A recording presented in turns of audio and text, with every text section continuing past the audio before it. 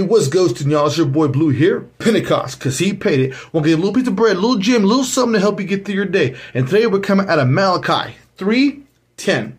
And it says this: bring all the tithes, the 10th, into the storehouse, so that there will be food in my house.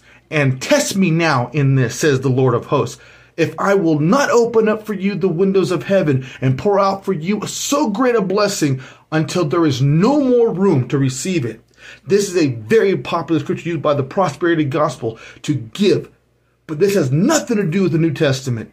This was an old time scripture used in the Old Testament with Israel. It has nothing to do with today's modern day. Jesus changed it and says, give with a cheerful heart, a loving heart, and a caring heart.